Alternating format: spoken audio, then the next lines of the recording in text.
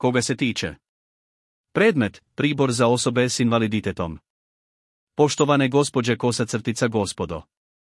Kao što znate, razne tehnološke tvrtke razvijaju pomagala za osobe s invaliditetom koja imaju značajan potencijal da im olakšaju život.